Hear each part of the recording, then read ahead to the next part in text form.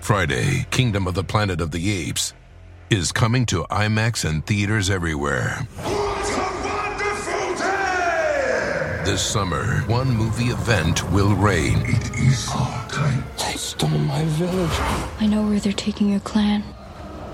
Bend for your king. Never. Kingdom of the Planet of the Apes. Only in theaters Friday. Tickets on sale now. Rated PG-13. Some material may be inappropriate for children under 13. This episode is brought to you by Progressive, where drivers who save by switching save nearly $750 on average. Plus, auto customers qualify for an average of 7 discounts. Quote now at Progressive.com to see if you could save. Progressive Casualty Insurance and Company and Affiliates. National average 12-month savings of $744 by new customers surveyed who saved with Progressive between June 2022 and May 2023. Potential savings will vary. Discounts not available in all states and situations. Hi, I'm actor and comedian Griffin Newman. And I'm film critic David Sims. Together, we host Blank Check, a movie podcast where week by week we overanalyze directors' complete filmographies. In each new series, we discuss filmmakers who experience early success and are issued a series of blank checks by Hollywood to make their own crazy passion projects. Now, sometimes those checks clear, and sometimes they bounce, baby. We're joined each week by incredible guests, including actors, writers, and directors. So you can follow Blank Check with Griffin and David on Spotify for new episodes every Sunday. In October of 2021, 2 podcasters disappeared in the woods near Burkittsville, Maryland, while selecting the best films to shoot into space. At the time of recording, Paul and Amy are still missing. The film? 1999's The Blair Witch Project.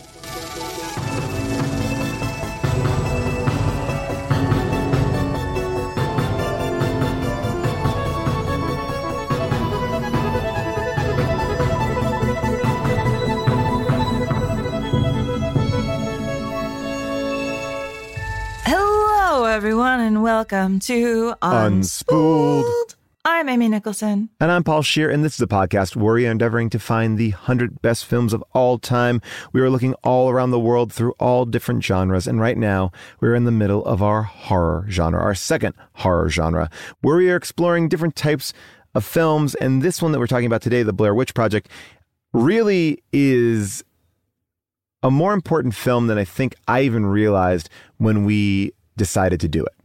Paul, you have no idea how much that chills and thrills me to hear that. I have been wanting to do this movie on the show for a very, very long time. I cannot wait to talk to you about it, but I also want to talk about the reaction to Raw, which was a very polarizing film. A lot of people said that our conversation made them want to watch it. A lot of people said that they watched it and were so repulsed by it. There's a lot of comparison between Raw and Titan, and people believe that Raw is better than Titan. There's a lot of conversation on the Discord. You can go to the Discord at discord.gg/Paul Scheer, find the Unspooled area there. And I was surprised because I thought that this would be a movie that everyone would be like, oh yes, it is a classic. It is something that you needed to talk about, but not so much. People had the same response that I had viscerally, but then wound up not actually enjoying the film, which I thought was interesting. Maybe emotions are just a little bit too raw, shall we say. Oh boy. Because, I mean, we're about to talk about a movie that I think has gotten groans and eye rolls for 2 decades after it came out and was such a massive sensation. And now I think deserves to be really, really seen. And I'd say respected and seriously considered as a space contender.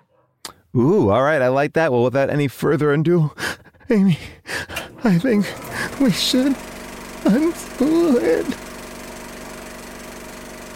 The year is 1999. 2 students open fire at Columbine High School, killing 12 and injuring 21. Napster and MySpace are released. SpongeBob premieres. Bill Clinton is acquitted. Dr. Jack Kevorkian is sentenced to 10 to 25 years in prison on a charge of second-degree murder for participating in the physician-assisted suicide of a patient. And people around the world are biting their nails in anticipation of what might happen to computers on the dawn of the new millennium. That's right, Y2K was alive. Popular films are The Sixth Sense, Galaxy Quest, The Matrix, and today's film, The Blair Witch Project. Amy, who's in it? What's it about? Who made it? Give me the scoop. I'll scoop you up, baby. Here we go. The Blair Witch Project was written and directed by Daniel Myrick and Eduardo Sanchez. These two men put an ad in a casting directory that read, this is all caps, improvisational feature film, ! Seeking men and women 18 to 25 with a natural look, caps again, extremely challenging roles to be shot under very difficult conditions. 2,000 actors read that notice and said, I'll apply. And of the 2,000 who went through a really intense interview process, all based on improv, Heather Donahue, Joshua Leonard, and Michael C. Williams were chosen. They were taken into the Maryland woods and they were sent off with the outline of a script, no dialogue, GPS trackers, 2 cameras, and the knowledge that something very bad would happen every single day and that they had to get it on tape. The results, The Blair Witch Project, the story of filmmakers making a film about a witch called The Blair Witch. It looked like a snuff film. And it was billed like a snuff film, and it became the first majorly successful internet campaign that, to me, I honestly believe is still like the best internet campaign ever done. I mean, the full website, which can sort of still exist in some forms, they had interviews with the actors' moms, quote unquote. They had diaries that Heather wrote on set. Actually, she did write on set that I want to quote from later. And when this film premiered at Sundance, everyone flipped out. And then when it opened that summer, everybody really flipped out because this tiny $60,000 horror film made almost $250 million. That is not bad for a movie with a witch that you never see and characters who deliberately, by design, drive you a little bit crazy. Take a listen. Okay, here's your motivation. You're lost. You're angry in the woods.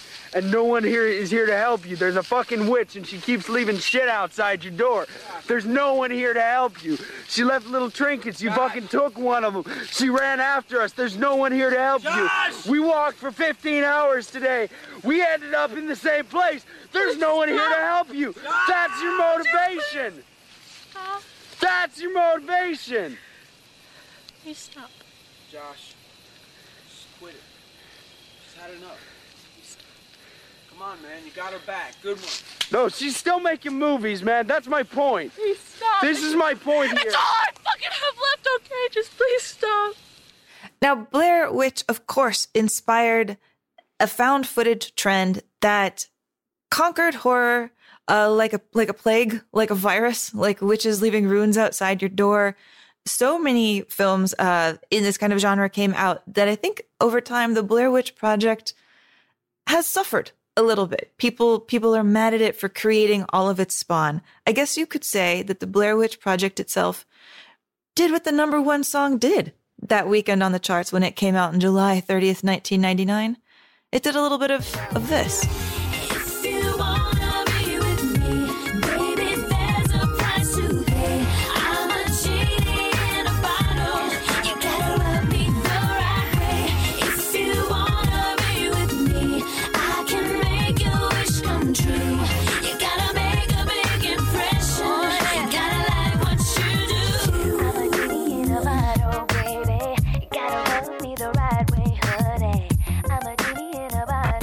That's right. It opened a genie in a bottle. Thank you for that, Christina Aguilera. And can I say that song is still really, really good? Amy, I agree. There are some bangers in female pop hits in that time. I mean, I was a big Ashley Simpson fan, which I think is about the same time there too. I think that was the time that Liz Phair also made her pop album, which, while being much maligned because it wasn't really a great Liz Phair album, it was a great pop album. You know, I am in a period where I'm always questioning everything from this time, but I will let these songs live. Yeah, I think it is fair to say. I mean, look, if you don't own or you didn't own a Now That's What I Call Music CD at this point in your life, you weren't living. You weren't embracing. It's like, I get it. We should all eat healthy. But, Now That's What I Call Music. That I'm not gonna say I didn't listen. I didn't love all the songs, but I got into it. I'm there. But yeah, 1999, I would say, was a period of upheaval where the world felt a lot shakier than usual. I do remember the fear of, like, we're entering a new millennium. What's going to happen? Everything felt nuts. It's getting expressed in movies like The Matrix, which is why I think it's interesting that the Blair Witch Project itself technically is a period piece, that it actually doesn't take place in 1999, that it takes place in 1994, that it jumps back in time. I didn't realize Clinton that. era. Yeah, the footage is supposedly all shot in October of 1994. Oh, of course, because it's found footage and it had been living in the woods for such a long time. The whole backstory, which was on their website, which you can still find, a very janky timeline laid out, the kind with like bright red hyperlinks on a black backdrop. It just makes me have shivers all down my spine. But on that timeline, they say that the team of filmmakers arrived to the woods on October 20th, that the cops found Josh's car on the 25th of October. After that, shortly, they sent 100 men into the woods. They had helicopters circling these Maryland woods. They searched for 10 days, and they finally called off the hunt for the filmmakers on November 5th of 1994. And it isn't for a year later, on October 16th, 1995, that students from the University of Maryland Anthropology Department are going through the woods. They find the haunted house from the end. They find the footage at the end, in that house, along with like Heather's diary. The cops analyze it. They can't make any sense of it. They're like, I don't even know what to say happened here. So the crime, according to the website, continues to be listed as unsolved. And eventually the cops just gave the footage back to Heather's mother and the other boys. And it's Heather's mom who takes the footage to the producers of the Blair Witch and says, can you piece this together into anything that makes sense? This ruse was kept up to the point that on IMDb, when the film came out, it listed actually that all three actors were considered missing. I mean, they really doubled down on this. I mean, it caused such an uproar. Yeah. Heather's mom actually got condolence cards. People thought that she was dead.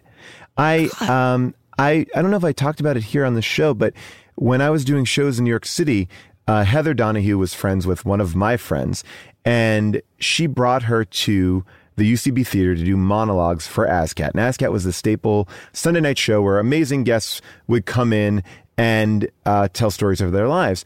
And when Heather came in, it was an event unlike anything that I had seen in my life at that point, because the movie was in this zone where, wait, what is real? What's fake? Are they real? Is she a documentarian?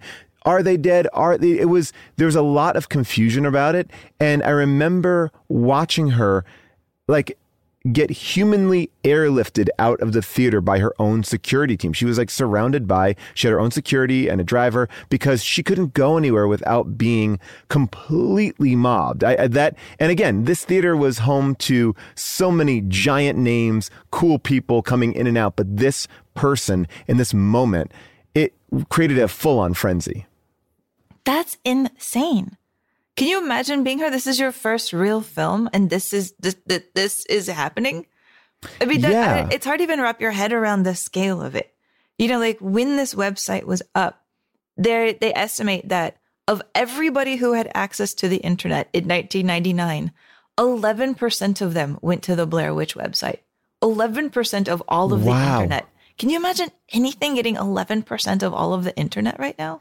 No, but it was one of those things that I felt was, you know, we always talk about like viral marketing. How can you get viral marketing to work? And what is it? And it was creepy enough and janky enough that people would pass it because it didn't feel like it was a studio or a movie or anything more. It was like a ghost story that you were passing around. Like, did you hear this one? And I feel like that's why people started talking about it. I remember going to the site as well. You got involved in this thing. And I know that later on, and we're talking about this movie in 2021, but, you know, back then, you know, there wasn't a mythology. There weren't sequels. We didn't know really anything. And I was actually wondering, because when I watched the movie the other night, it said written and directed by. Did it have those credits when it aired at Sundance? Because I don't remember the movie having credits. I remember it ending abruptly, like, these are not actors. This was like but that could have been my own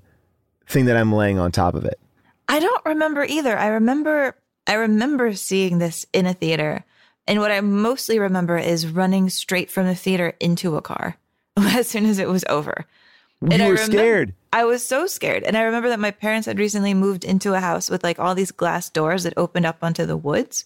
Right. And so I couldn't walk through the living room like the entire time I was at home at night because you look outside and it was just dark woods and giant glass doors and there was no way to cover them up. All right, so I had a completely different experience. I saw this movie and I was like, what the fuck is this piece of garbage? I was like, this is so shitty. I was like, this, like, you know, handheld bullshit, not scary until like the final like minutes of the movie. I just was not into it at all. Like I just felt like I understood what I was watching and I was like, now I feel nauseous. And that was the big, wait. You felt hold on.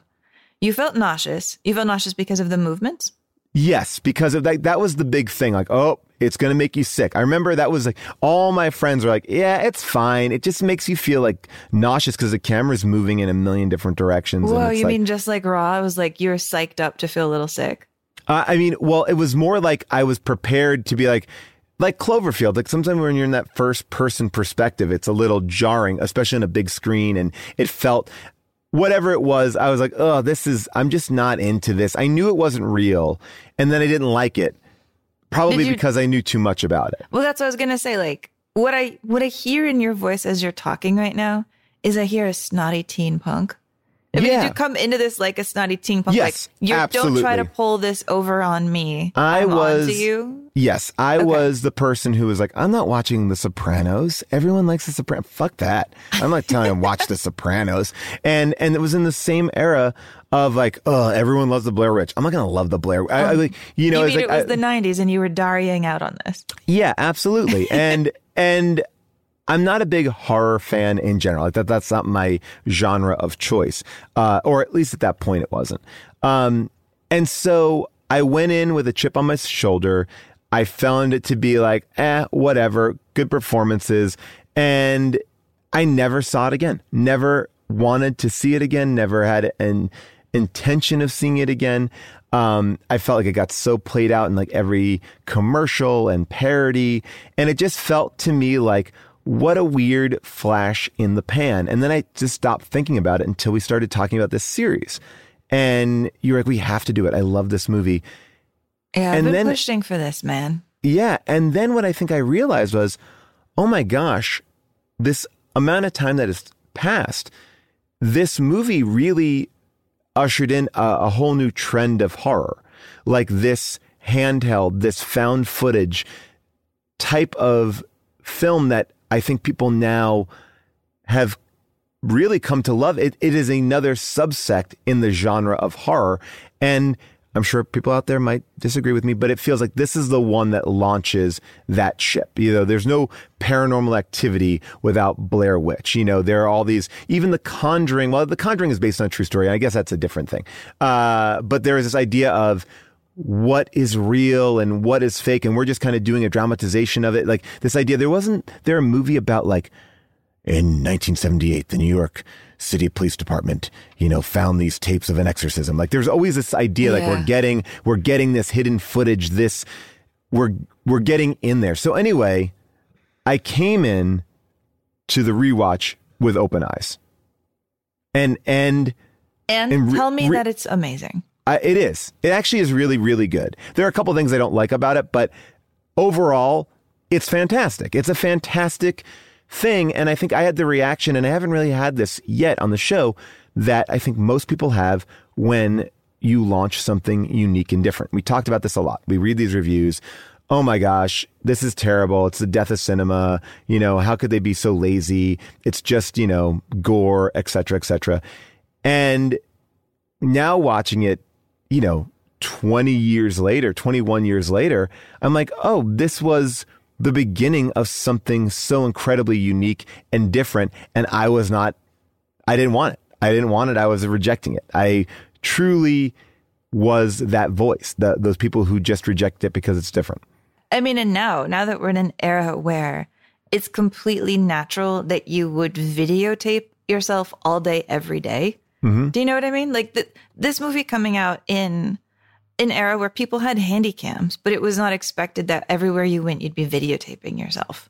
You know, that you'd be like, hello, it's me narrating my experience. It's me talking to the camera. This is a day when I feel like people were grappling with like, why don't they put down the camera? What's happening? Why is there so much footage being shot right now?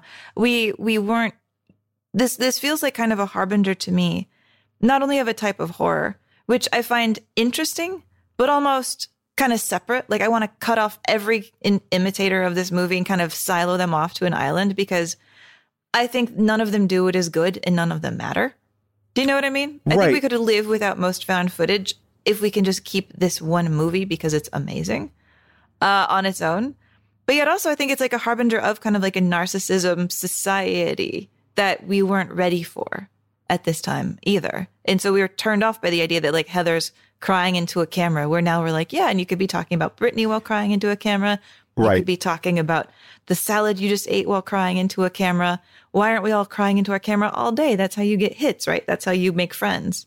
You know, you're talking about a time where, like you said, one site on the internet was able to get 11% of all the traffic, right? That's crazy. You know, we're in a very different zone. But the reaction that I had is not the reaction that America had. This movie was a giant, giant hit.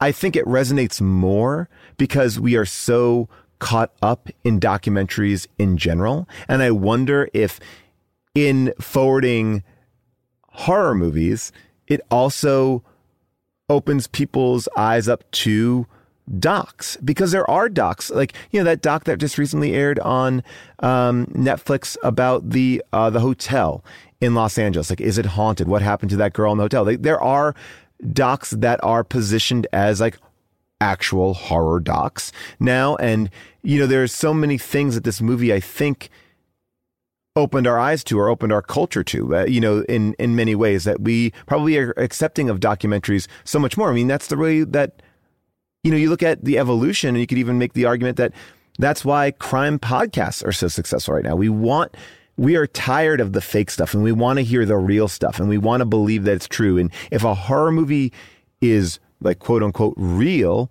it's more scary. It's not Jason. It's a rejection of Jason and Freddy.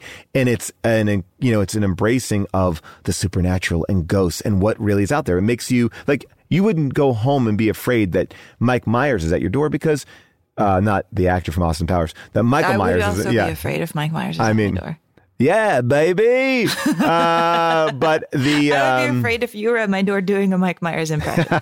It would be terrible like that. But I guess what I'm saying is we are always looking for new ways to be scared. And I feel like the Blair Witch is a rejection of the other type of horror. Like, you know, and embracing this new thing of this could happen. This feels real. And I think all of our horror has moved in that direction to a certain degree.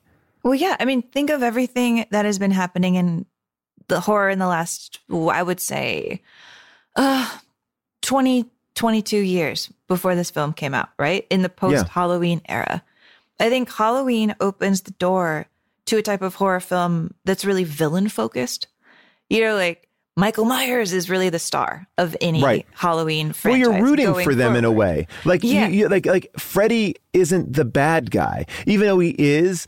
Like, you're going because you're a fan of Freddy, right? Yeah. That's why he comes back again and again and again. It's you want this unkillable, unstoppable machine. Yeah. Like, two things I think happen. Not with Halloween. I'm letting Halloween itself, the original one, off the hook. Mm-hmm. But once you start getting into sequels, once Halloween becomes a thing that launches sequels, Halloween begetting, Freddy, begetting Jason. When you have horror franchises build up that are villain-centered, as a natural result in the 80s and 90s, what we saw is victims being disposable. Victims in horror movies being like kind of lame. Oh, that girl took her tits out. She's going to die. And the horror films themselves, I think, almost became meaner because you were like, what wisecrack is Freddy going to do as he takes that girl and rips her stomach out? And horror, because of that, I wasn't a horror fan when this movie came out because I thought horror was such a toxic, negative kind of thing. I don't like laughing when victims die, usually. It makes me really fucked up and sad on the inside. And so you have Scream come out shortly before this, and it's like, can I show you the ropes of everything you've been watching in horror films? Scream is like the Penn and Teller of horror films. Yeah, it's like, let me I'm going to give you a horror movie, but I'm going to show you how you fall for this every time. Exactly. And then I feel like after that, we have like sealed off this like 2-decade period of these kind of horror films that we've been making. And Blair Witch comes in and just revolutionizes everything. And Blair Witch says, forget all of that. We're not going to show you the villain at all. Like, we're going to call ourselves the Blair Witch Project. And I'm going to put the emphasis on project now, more than the witch. Like, you're never going to see the witch. You're just going to imagine the witch. What you're going to see is you're going to see the victims, and I'm going to make you care about the victims. I'm going to make you get to know them. I'm going to make you see them in like casual times, sad times, fighting. I'm going to make you think that they're annoying. I'm going to make you think that you would run into the woods to save them if you could. And I think there's something so empathetic about this film in that way. I feel like it takes horror from the villains and gives it back to the victims.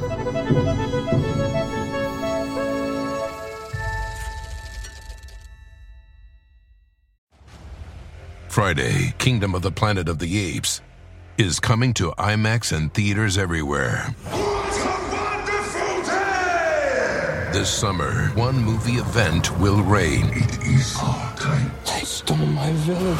I know where they're taking your clan. Bend for your king. Never. Kingdom of the Planet of the Apes. Only in theaters Friday. Tickets on sale now. Rated PG-13. Some material may be inappropriate for children under 13. I think so much of horror is based on this idea of what would I do in this situation? Like, and those dumb jokes from the 80s, like, if that was happening in my house, I would just get the fuck out, that idea.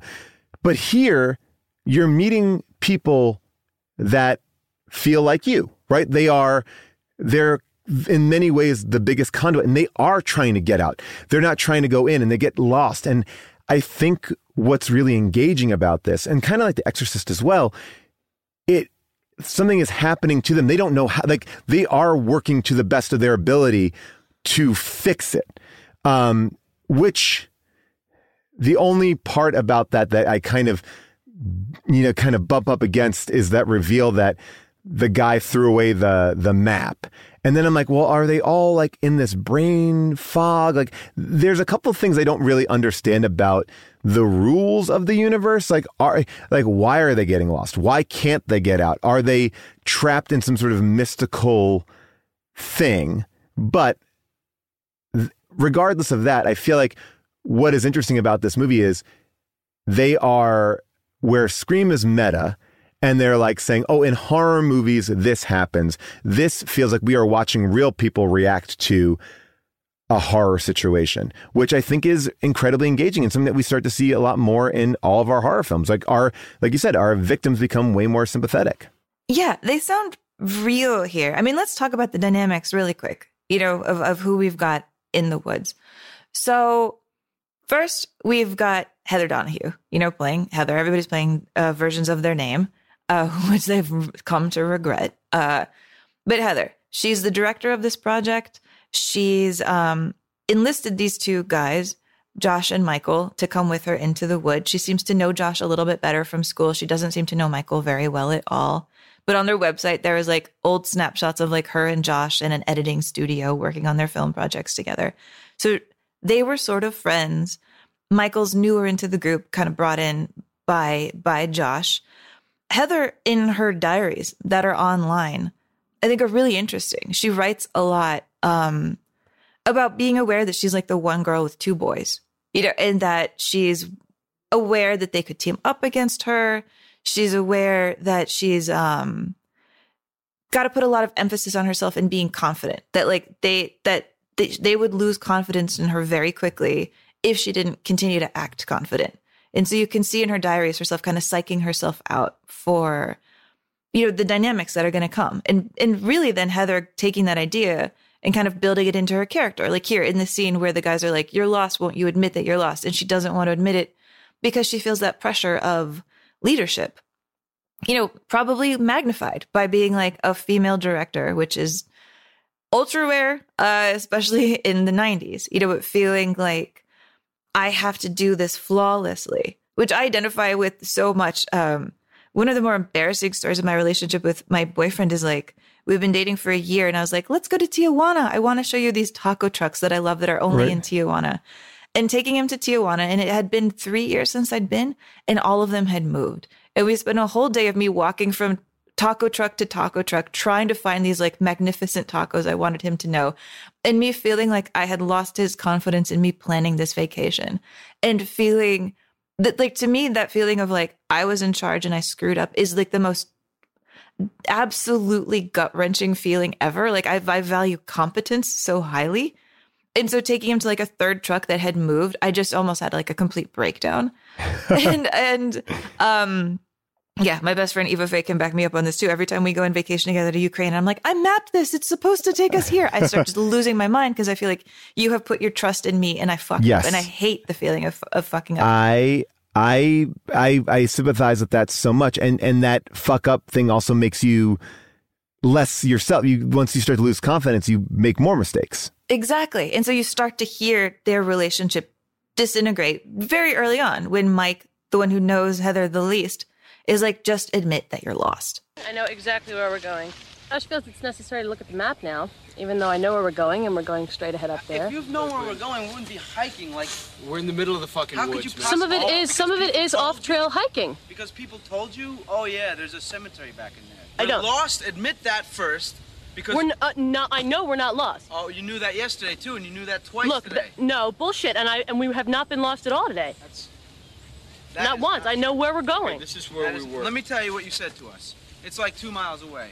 Then it's like 2 just hours away, chill, 3 hours away. Maybe it's 4 hours away. How could you? Did you agree to do this project? I did. I agreed to a scouted out project. I didn't agree it is to just scouted out, and I around told the you that woods. getting to the location wasn't going to be easy.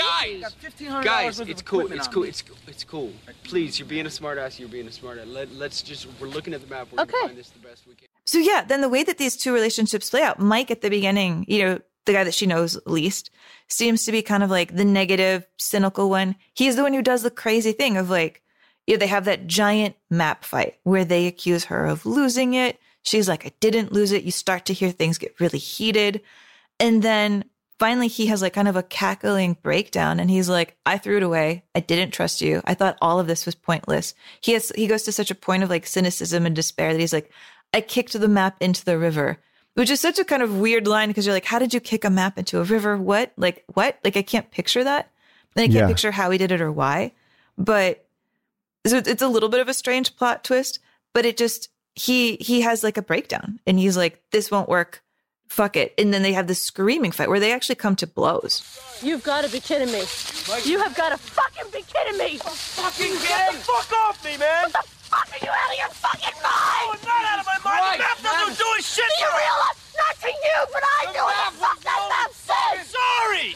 You are a fucking asshole. I'm sorry. You're a fucking asshole. And the map wasn't doing shit all day. If we get hurt or if we die out here, it's your fucking fault.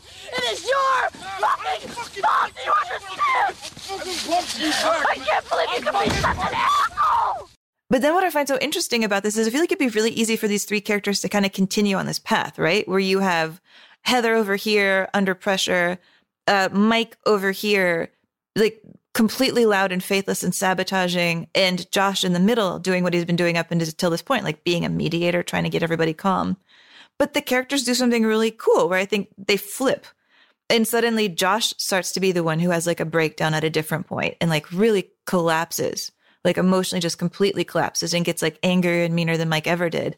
And Mike winds up confronting this horror of what's happening to them by becoming hyper competent and calm and like, let's figure out who's taking first watch, you know, like, let's keep it together.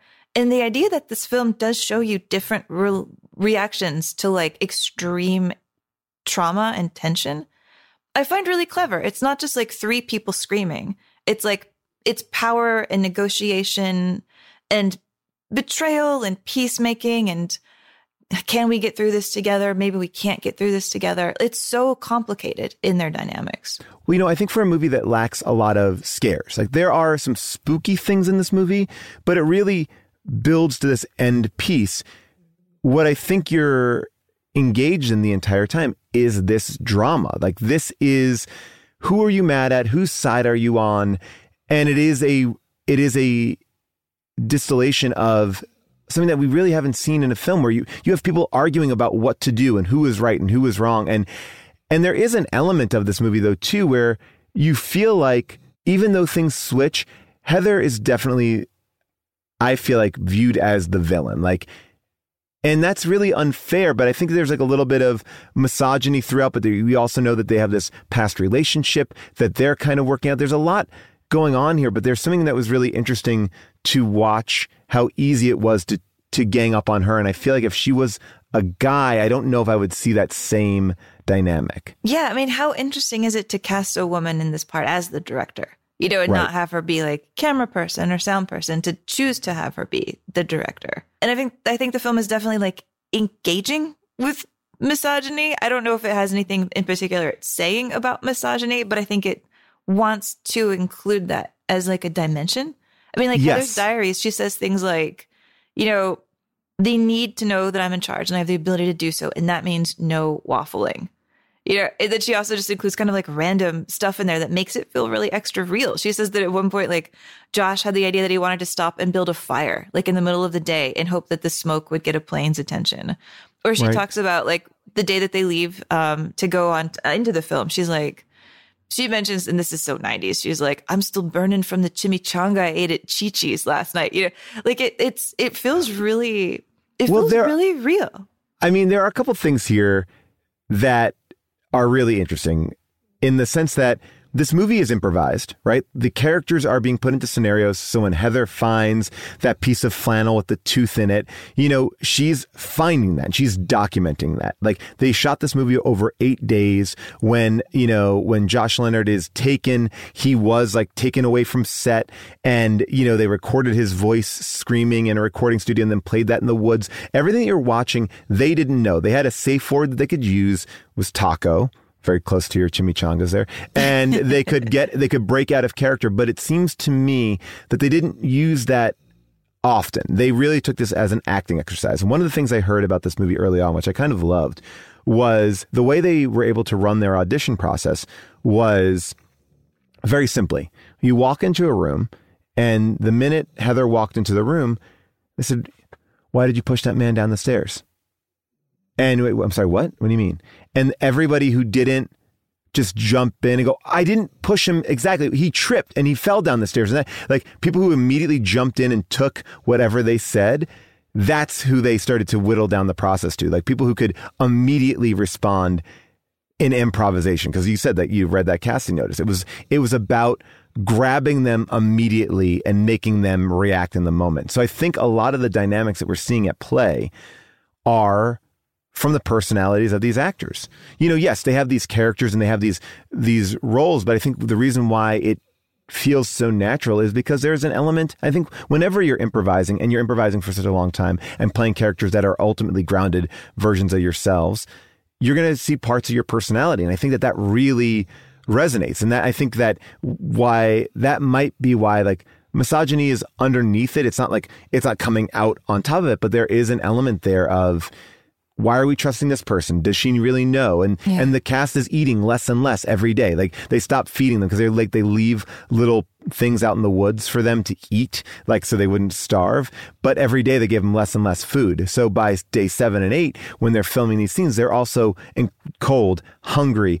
And so they are doing this movie. They know they're in a movie. They're taping themselves, but you can see how that even creates a tension in the improv. Like, whatever anger that you're getting out of you really are watching people fight, argue, and plot and plan, and not shower. To be honest, like, to me, that's one of like the really pivotal things. Is, you know, have you ever had like one of those travel days where you're traveling for like 25 hours and you're in public in planes and you never get to shower? There's a part of you that feels like horrible, and that's just after a day, I think, of like traveling, like overnight train trip. Whenever I've done like long train trips and stuff, or long plane flights, there's like that moment kind of 36 hours in where I break and I catch myself like washing my face in a bathroom sink in public and being like, I don't care who's looking at me. I'm dirty. I have to take care of my needs. You know, in 36 hours in, you break and you do things that you wouldn't have done a day and a half earlier because you're like, I need to feel fresh. I need to feel human. And here they're not showering for 8 days. Like, that is like a complete breakdown. Like, I'm around 2 guys I barely know.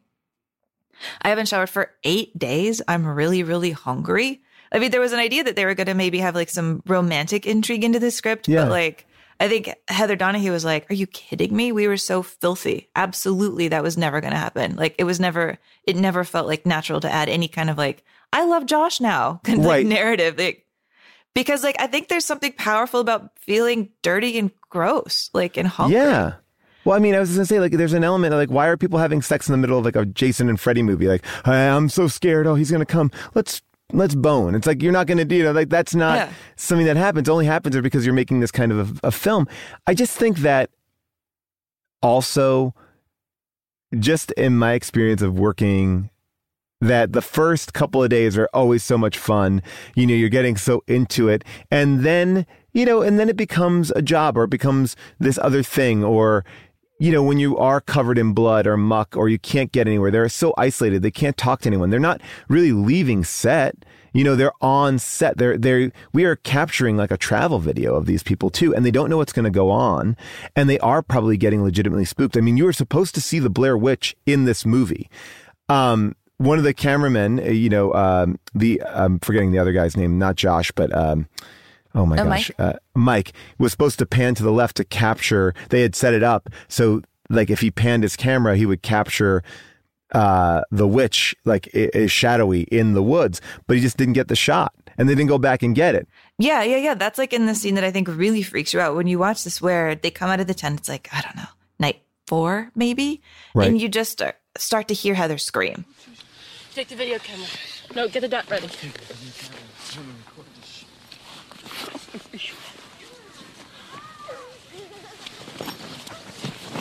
Oh, dear.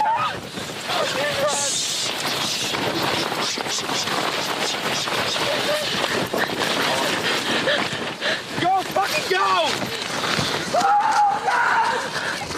God! Hurry up! I'm coming. My boots aren't laced. Oh my God, what the fuck is that? What the fuck is that?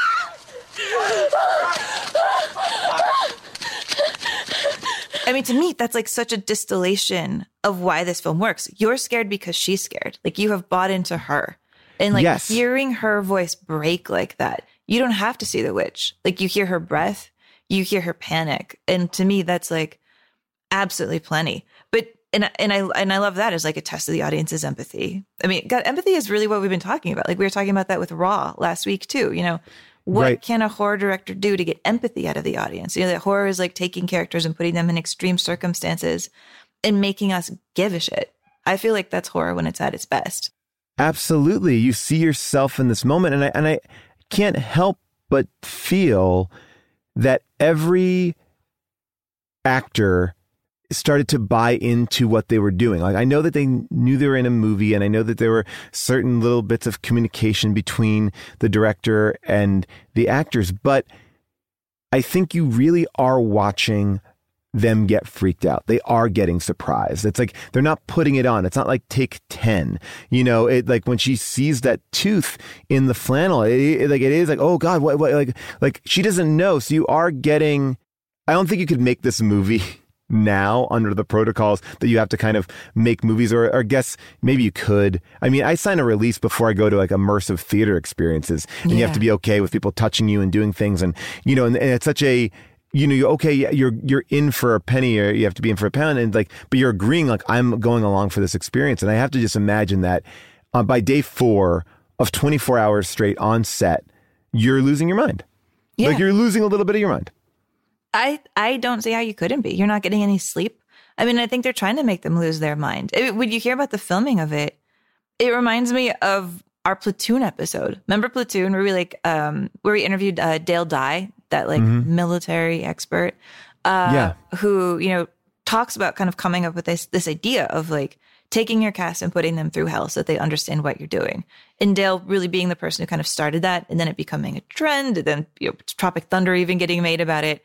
But the producer, Greg Hale, like, he also had military training. And I think he was probably thinking of Platoon when he decided to do something like this. Like, he himself had to go through what he calls survival, evasion, resistance, and escape training. And that's where, like, he himself had to go to the woods and, like, have guys chase him for 4 days.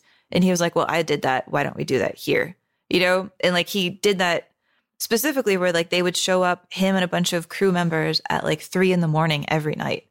You know, and they would just have gotten to sleep because they would need to sleep. And that's when the guys who actually had hotel beds would kind of quietly creep in using camo, ridiculous camo. Like the pictures of them in camo are so funny.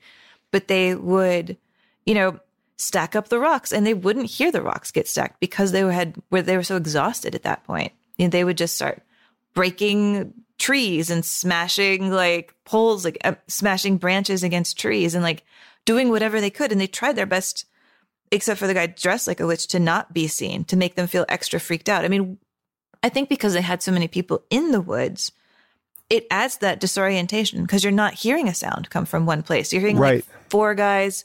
I think it grew 5 guys, 6 guys, 7 guys all around you.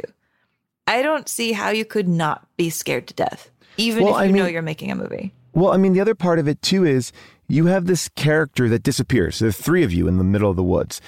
If you don't know one of you is going to disappear, well, maybe the next one will be taken. Or is it going to just be me?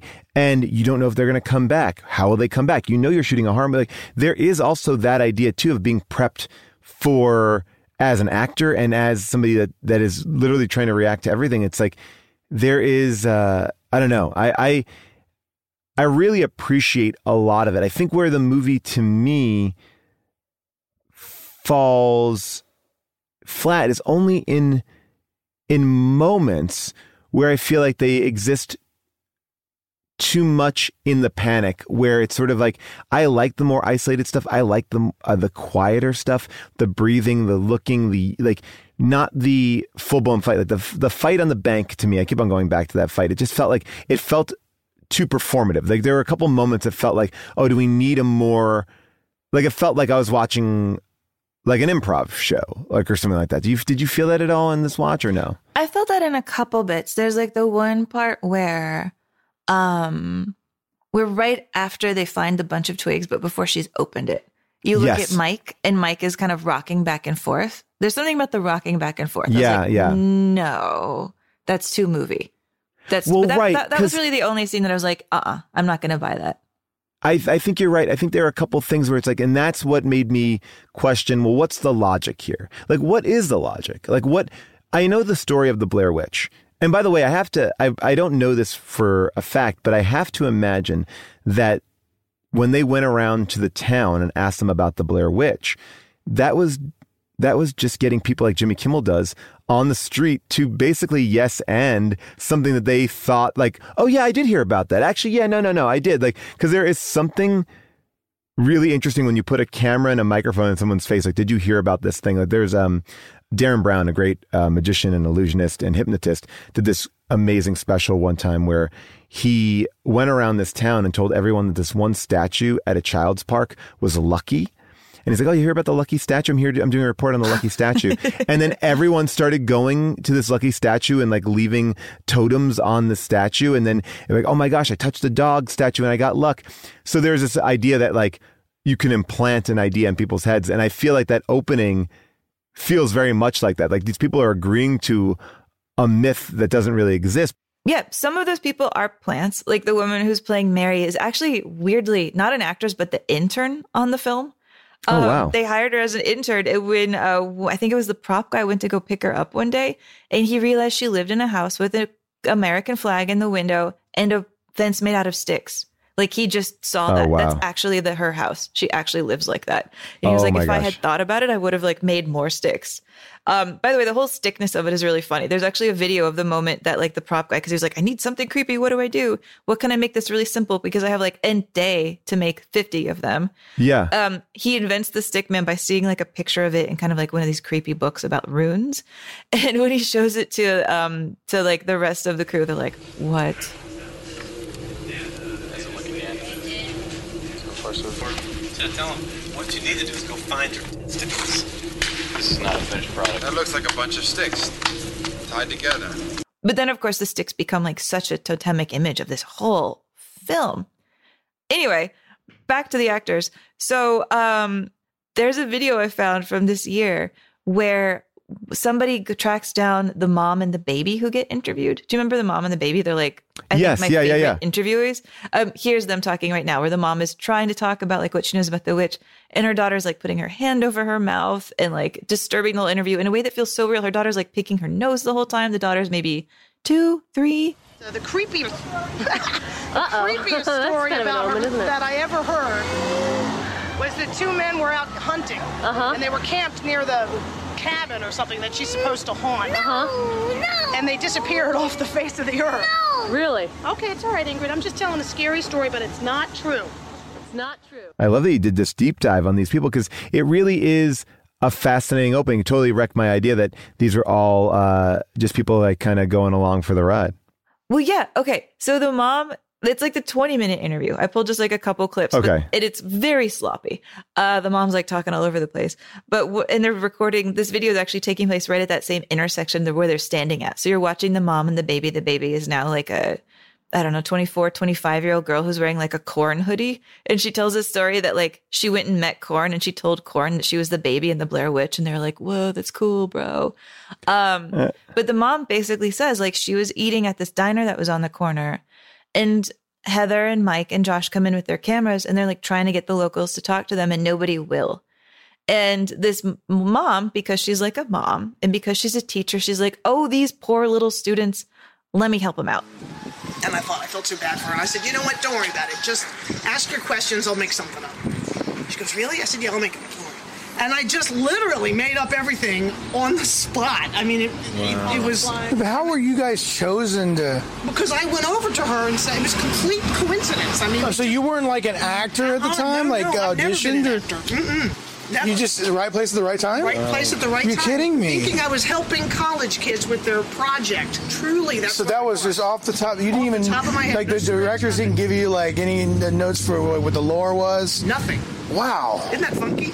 So believable. It, though, because what you're witnessing, what you're actually witnessing in her is a panic attack. Ingrid had some serious anxiety when she was a child, like neurochemical. She was trying to get you to shut up. She was really trying to get me. She grabbed your face. Did not want me to. Yeah, stop. No. Which is perfect. Want me to, it worked. Good job. So and then I thought, okay, as she's doing this, I'm thinking, oh God, she's ruining the film for these kids. Yeah. What can I do? What can I do? So I tried to work it in so that it would work. And that's when I said, I'm just telling a scary story. It's not true. And then I'm like, and yeah, like, I mean, like, Heather has said in interviews that she just thought this would be like some tiny film that they would see on a VHS tape. She was not expecting this to be like a movie, you know? It was more like a project, like an exercise. And of course, like the mom and the baby were not expecting for this to be like a $250 million movie. So this is how the mom found out that her like random ass cameo while she was eating breakfast became like a big deal. Just walking down here and la-di-da, we go about our life. And 2 years later, the film comes out. And I get a call from a friend of mine in Texas who says, oh my God, you didn't tell me you were in the movies. You were in a movie? My God. A huge And I'm like, I'm a child of the 70s, so I'm thinking, oh crap, what movie? Did somebody find? I panicked for a second, and they said, yeah, I just saw you on Good Morning America. What? Then my phone started ringing like mad, and that's how I found out that it was a real film, and that I hadn't helped three college kids with it was a real film. That's how I found out the truth. So they really... Yeah, I guess, the sloppiness of that scene and like the way that it feels so real, to me, that's just so perfect. To me, it's like the sloppiness of this movie. It's the moments when I like it better, when something happens and it doesn't even necessarily make sense. I love that they zoom into like the bag of marshmallows when they're at the grocery store, which is also just such like a 90s been caught stealing type of moment. Yeah. We got rice, we got monster fruit punch. Oatmeal raisin, baby. The ultimate camp food. Grab them and dunk them. I feel like to have like a movie where you care about the actors, you should take your 9 seconds and zoom into a bag of marshmallows. Or one of my favorite weird moments is, they're having this breakdown towards the end, and Mike is saying like, well, we're never getting out of these woods. We need to prepare for these people to come back. And Heather starts giving the most ridiculous explanation as to why that won't happen. You have to... I know. Rationally say they might very well go on forever compared to our footsteps. Not possible. Not possible in this country. Why is not it not possible. possible? Because this is America and it's not possible. We've destroyed most of our natural resources. Let's just keep going. America, God send your grace on thee. What so proudly we hail at the twilight's I mean, I just have to say, like, Heather being like, the Blair Witch won't come back tonight because we live in America is such a mental breakdown moment that I adore. I adore that. It just feels like somebody being like, I don't even know what to say. Yeah. I'm saying this. I'm clinging to literally anything. And then the guy's just making fun of her and singing the Star Spangled Banner at her. That's so sloppy that it makes everything to come feel even better. Well, that to me feels like the fun of like improv, right? Like it's sort of like we do say things like she's trying to save face. She's trying to be the director and trying to keep them feeling okay, you know, and we are in a world without, you know, for all intents and purposes, we're in a world without ghosts and ghouls and witches and everything like that. So like you're trying to make sense of it. And I love it. It's such a sloppy, fun thing. And like, that's where the improv to me is really great.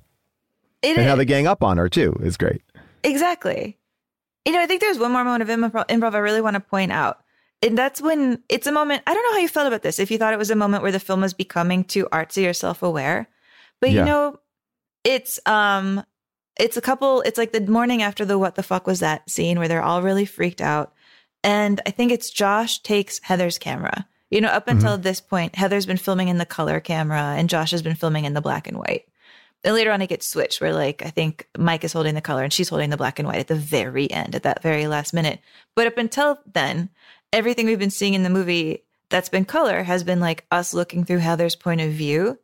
And Josh goes on that kind of, I don't know, digression about this is how Heather's seeing the world. She's only been seeing the world through this camera. And there's this kind of conversation about what's happening in the film around us. You know, like this idea of a filtered reality. I see why you like this video camera so much. You do? It's not quite reality. Reality says we gotta move. No, but it's totally like a filtered reality, man. It's like you can pretend everything's not quite the way it is. Just leave him alone for now. I mean, I want to talk about that idea with you for a little bit because, yeah, in that scene, it is a commentary on what's happening, but it also made me really stop and think on this rewatch.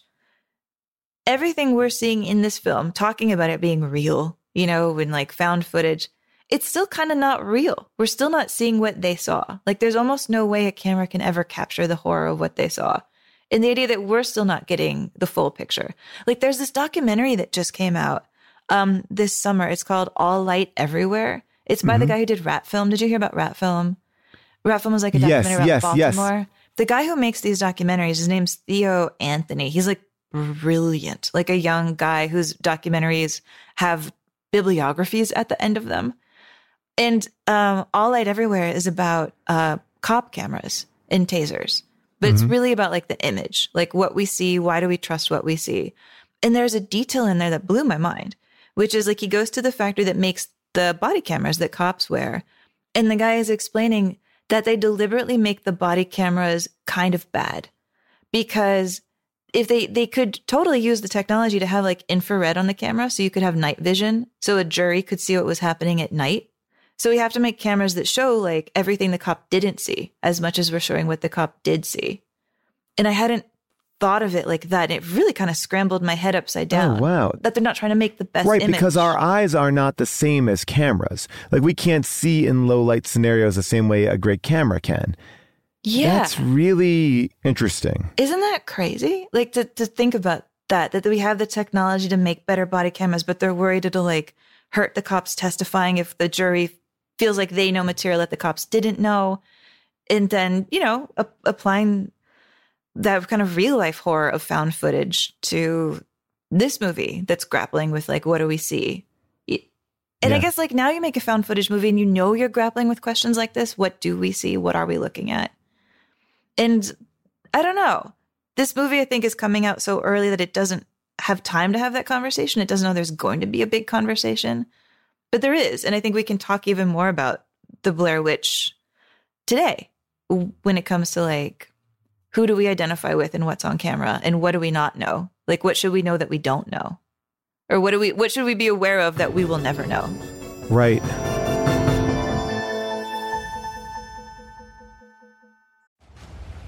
Friday, Kingdom of the Planet of the Apes is coming to IMAX and theaters everywhere. This summer, one movie event will reign. It is our time. They stole my village. I know where they're taking your clan. Bend for your king. Never. Kingdom of the Planet of the Apes. Only in theaters Friday. Tickets on sale now. Rated PG-13. Some material may be inappropriate for children under 13. But the myth is there was this the very bare bones of it, right? There's this person who was murdering children, and that's that, and they arrested him, and there's strange things that happen in this forest. I want to find out exactly what happened with this person. But that's all that we know. But there are certain points in this movie that feel way more supernatural than that, because it's like the Blair Witch, but it's also like, wasn't it a man who was killing all these children? So like, who's the witch? And like, why can't they find their way out? Like, why are they walking for 15 hours in a circle? Like, what are these things? And is there something more supernatural about it? They don't answer that question. I'm not asking them to, but when you think about it, I don't know exactly what the rules are here. Yeah. I mean, I think the witch was screwing with him in the compass. Like, that's what I definitely think. I think the witch. But who is the witch? Okay, well, kind of the theory, and I think a lot of this is also just based on what I've read on the website too, is that, 1785, there was a woman who lived in this town back when it was called Blair. Right. And her name was like Ellie. And so Ellie was banished. She was from the town. witchcraft. She was the witchcraft. She was like drawing blood from children, and they banished her during winter, and they just presumed that she was dead. And then, there's ideas that she cursed the town, and over time, like the town of Blair became the town of Burkittsville.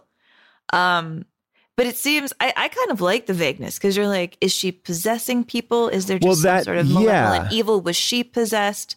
I think the vagueness to me is, I never saw the sequel, and probably the sequel explained it, and I don't care. I don't want to care, yeah. I don't want to care either. Yeah. So I like avoiding the sequel, but to me, it does feel unclear, like, did she start the evil, or was she herself a victim of the evil? Well, because there is this idea that after that, it's more about this. In 1940, these 7 children are reported missing. Their bodies are found inside the cellar of Rustin Parr. And then Rustin Parr is executed for his crimes, who, one of the kids escaped. And then you're like, okay, so I guess I was tracking more of the Rustin Parr story. Like, it felt like the documentary was about this Rustin, and that's where the end of the movie, and, the movie ends up in Rustin Parr. So is it like the witch was banished to this house and her spirit like possessed Rustin Parr, and then Rustin Parr killed these people? Because at the end, the reveal is we see, we hear that Rustin Parr made these children stand facing the wall so they wouldn't see him or be looking at him as he killed these other children. And so that last shot of the movie is you see one of the filmmakers, with their face towards the wall, and that's like the last, Mike, and it's such an amazing, great image. It's that sequence is so fantastic, but the unexplainable nature of it makes it so terrifying. Yes, and I guess I can rail about I don't want to know all these sort of things, but I think there is something interesting about when he's shaking like that, or when he kicks the map, is he being possessed by the witch? And that's what I was kind of trying to draw. I don't know if the movie is he being himself, or is he being possessed? And that's what I can't quite figure out. When he's shaking like that, is he getting possessed? Or at any point, is it like the thing where people are getting, infected by the spirit? I don't know. I don't know. I wonder. Okay. So well, one, that house is covered in little kid handprints, right? Yes. So, which is so creepy. And I also love that, just being like, I don't know what that is, and I don't even have time to question it. I am running and looking for my friend, and is he dead? I mean, I've read an interview with the directors where they were like, it's the kids who have been stalking them. So the fact that there's so many different noises in the woods is because there's so many children out there. Because they do seem to walk through the kids' graves when they walk through this first pile of rocks. There's 7 piles of rocks. Okay. And 7 children.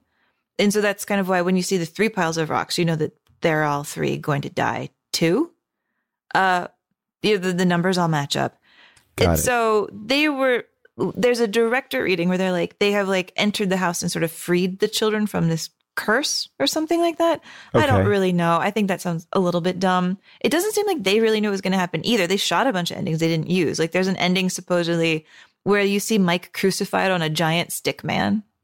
Right. Which a little overdone. We don't need it. Yeah. I mean, this ending, from one thing I read, is that it was also an accident that she captures him standing in the corner. She wasn't supposed to be filming him. He was there kind of hiding to get out of the way.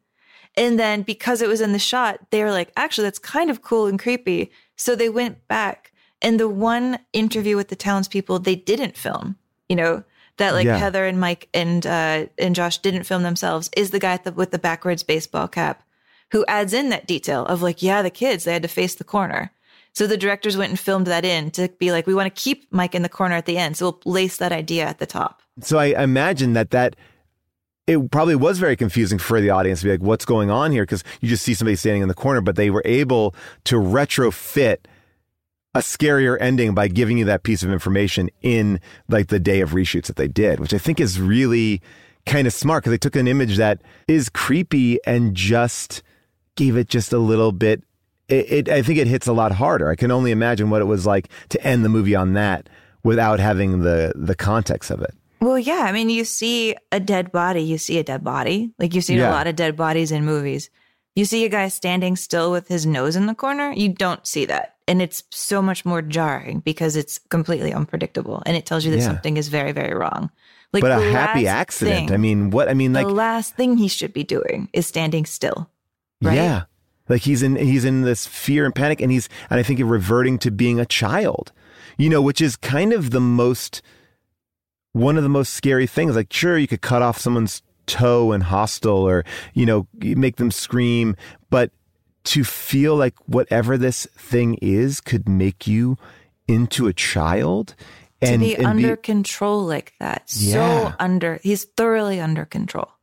I mean, this is a film that I would say has two iconic images.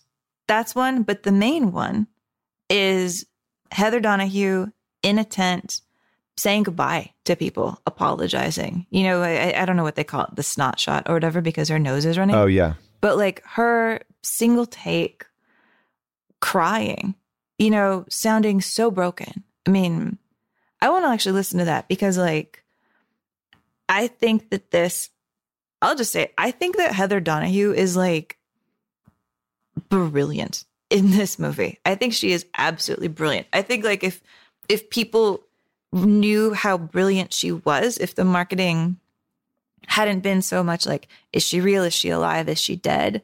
Like if this was a movie that people could have considered mentally at the time for Oscars, which I think they were not able to do. This is like Oscar stuff, man. I think she's amazing. Let's listen. To Mike's mom and Josh's mom and my mom.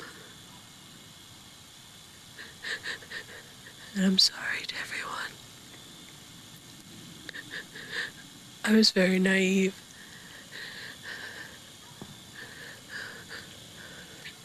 I am so sorry for everything that has happened. Because in spite of what Mike says now, it is my fault. Because it was my project. And I insisted on everything. I insisted that we weren't lost. I insisted that we keep going. I insisted that we walk south. Everything had to be my way. And this is where we've ended up. And it's all because of me that we're here now.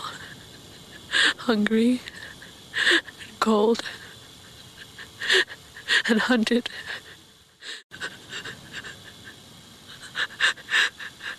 I'm scared to close my eyes. I'm scared to open them.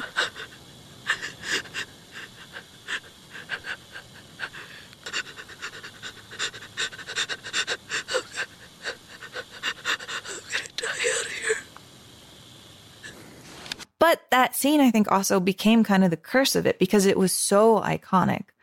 And so I think like Brave. I mean, how many like Oscar nominations has Viola Davis got for letting her nose run in a scene? You know what I mean? Like Viola Davis lets her nose run in a scene and she immediately gets an Oscar nomination every single time. Like Heather Donahue does that here. And it's just parodied in like every single dumb movie. And it makes you think that Heather did a bad job when Heather did a brilliant job. And the scene is iconic because she is great. But there's something in it where we're like, isn't it embarrassing? Like her nose was running. It's such an unattractive angle. And it takes away from the power of her performance, which 20 years later, I'm so mad about now. I'm like mad in it with more clarity. You are 100% right. Watching that scene, it's really subtle. It's well performed. It builds really nicely. And I talked about like how I feel like some of the improv in this feels a little like schmacky, you know, but this is not one of those scenes. But the parody, the memification of it really has done a disservice to it all, because I remember this was like I feel like a Snickers commercial. Like it wasn't even just parodied in the Scary Movie. It was a joke, and it was like the boogers were getting bigger, and you forget like what's real and what's fake. We talked about this a lot on the show, like these moments that are a lot more subtle when you actually see them in the film, but because people respond to them in such a way, and it is one of the most iconic shots. I mean, maybe that's more iconic than the wall standing, but she does such a great job there. And I just want to go back to the idea that just like in The Exorcist, she found it really hard to get work after this movie. People did not like her. People wanted, like, and the other guys didn't get that kind of treatment. I think that she was the villain here, or, you know, even though she is the lead and kind of the hero and is trying to do her best to get, and the victim, and trying to get everyone out. You know, she retired from acting in 2008. There's something where she, you know, can't escape this thing. Like people don't like her. And this is maybe the idea that like Linda Blair had too. Not that Linda Blair, like people didn't like her, but when you become so closely personified as like a conduit of the audience in a horror film, can we accept you as anything but that? I don't know. Yeah. Well, there's a few things going on here. I mean, number one, this character that she's playing, this character of the director, is so unusual in film. Like what this character does, what Heather does, the first like half hour of the movie is she talks continuously, like continuously. I am not sure there are that many Hollywood movies where a female voice is talking that continuously for 30 minutes, you know, like talking over people, interrupting people, being the director, you know, like making fun of people, making fun of, you know, like Mary after they interview Mary, the woman who kind of tells them a little bit about the witch. You know, she demands the attention and she demands like authority, you know, and she's like clearly also kind of the star of the documentary. You know, you hear a little shift in her voice here when she puts on Heather documentary voice. Yes, yeah. This is Burkittsville, formerly Blair. It is a small, quiet Maryland town. Much like a small, quiet town anywhere. No more than 20 families laid their roots here over 200 years ago. Many of whom remain, either on this hill or in the town below. There are an unusually high number of children laid to rest here, most of whom passed in the 1940s. Yet no one in the town seems to recall anything unusual about this time. To us, anyway. Yet legend tells a different story. One whose evidence is all around us, etched in stone. But what you do not really see in movies is you don't see like, you know, two guys getting bossed around by a girl for this long. You don't hear a girl taking up this much space in a movie. I really think that's like an uncommon thing. And you don't have a character who is this challenging to be around, you know, who is so realistic, who doesn't want to admit when she's wrong, who isn't playing nice, who isn't like, oh, you tell me what to do, sweetie. Like there's nothing in her that it fits, especially like when you compare to like movies of the 90s. There's nothing in her that fits like how we usually see women in the 90s in movies up to today. And so I think she was so unusual that she rubbed people the wrong way on purpose. And I think she's doing it on purpose. I think she sees Heather as an annoying person who's like kind of losing her mind, but really cares and wants the best for everybody. But she sees her as a person who talks too much. And I think like it made people hate that character because it's just unusual in every single way. Do you know what I'm saying? I do. Yeah. I think you're making a great point. Like, I mean, she's getting penalized for being a good performer in this character. Yeah. People are like, I hate her. And you're like, but you're also saying like, I hate hearing women talk too much and boss people around. Right. Because it's weird. It's just not what we hear in films. You know, and these guys seem kind of likable, schlubby, like, oh, she's annoying to me, you know? And yeah, she screws up. But like, she takes all of the blunt of playing this character so well that like, it kind of kills me. And like, it's really interesting, like watching her whole like interview cycle when this comes out, you know, I think she handles it as absolutely as good as she could. You know, she's making jokes about how weird it is for most of the first year. You know, she goes to South by Southwest and people are like, you're Heather, so you're real, you're alive. You know, imagine getting like asked if you're alive constantly. And then people being kind of sad when the answer is yes. Yeah. Like, what is that? IMDb listed her as missing. Yeah. IMDb, like these are. That's crazy. Yeah. You do amazing work and people are like, you're missing. So she's at South by and she's like, actually, I'm not Heather. I'm like a bionic replica made to look and sound just like her, only cuter and more marketable is what she says. Because she's aware, you know, she's aware of what's happening to her. And then she goes on like talk shows when the show is a hit and she has to deal with questions. Well, like this one from Craig Kilborn, who's basically like, are you even acting, bro? Like they were just scaring you, right? So you weren't even acting, right? And she has to stick up for the work that she did, being an actress who came out of nowhere and isn't really media trained. Here's the deal. What do you think acting is, Craig? Well, this is an important question that comes up a lot as regards this movie. And I have but sometimes you were not. Sometimes they will think of something from their childhood that would make them scream or cry. You were actually experiencing something that was freaking you out. Well, like any time that you have a nice, well put together fictional circumstance, it makes it easier for you to believe in. Right. But however, you know, if I woke up one morning and there was a pile of rocks outside my door, you know, I wouldn't really be crying about it. You know, you do have to sort of So they just give it that little extra push. Right. You know? They did not tell you what they were going to do. No, we always knew they were going to do something. We just never knew exactly what that thing was going to be. So when you put all of that together, and then like after this, she's just asked to be in like bad horror movies. Nobody sees her potential as an actress. You know, she's like, she was saying in interviews at the time, she's like, listen, I don't look like the actress they want to be leading movies. I look like a character actress. So they don't have anything for her to do. She's doing like dumb horror movies where she has to like put her mouth around like gas pipes and stuff and like die all the time. And so she basically like, I think around 2008 is like, screw this. Like nobody's taking me seriously and taking my potential seriously. So she burns everything in her house. She burns like all her mementos of this and of acting. She takes the flannel shirt that she's wearing here in Blair Witch and she gives it to just a homeless man on the street. And she's like, I'm out. And then she like moves to the woods to sell weed. I think we did her really dirty. That's what I'm saying. That was what that whole rant was about. We have done Heather Donahue dirty. I totally agree. I think if you look at her next to Josh Leonard, they are viewed very differently in our world. And Josh Leonard is still a working actor, great, lovely guy. He's in a great movie called Hump Day. Yeah. With Mark Duplass. And, but like Heather in 2002, she was in this science fiction miniseries Taken. She was nominated for a Saturn Award, you know, but there was this idea about the movie. And this is the thing that's really crazy. And it's where I'm coming from as the original viewer of the film, not the viewer of 2021, where this is a film that is winning or nominated for a Razzie Award for the worst picture. It got and worst actress. Worst actress. Yes. What are they talking about?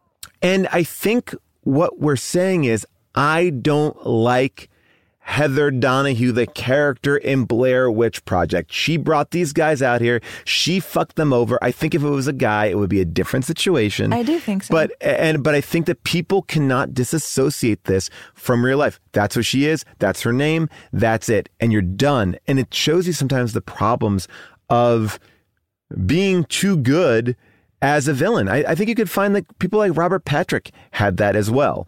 You know, I think that when you are an amazing villain that people are scared of and it becomes iconic, you're fucked. You know, Robert Patrick definitely has made strides in different directions and done a lot of other stuff, but it takes a while for you to get over, this idea of, no, I know you as the bad guy. The reason why I'm scared of you is because you are actually a good actor.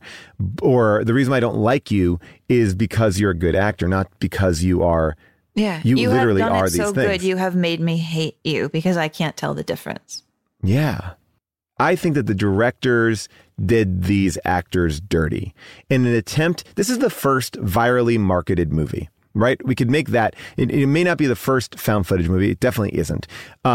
But it is the horrible first stuff like Cannibal Holocaust earlier. Yes. It's just, Yeah, one of the things they actually did too is they had a documentary on television, like right before the film came out. They called it The Curse of the Blair Witch.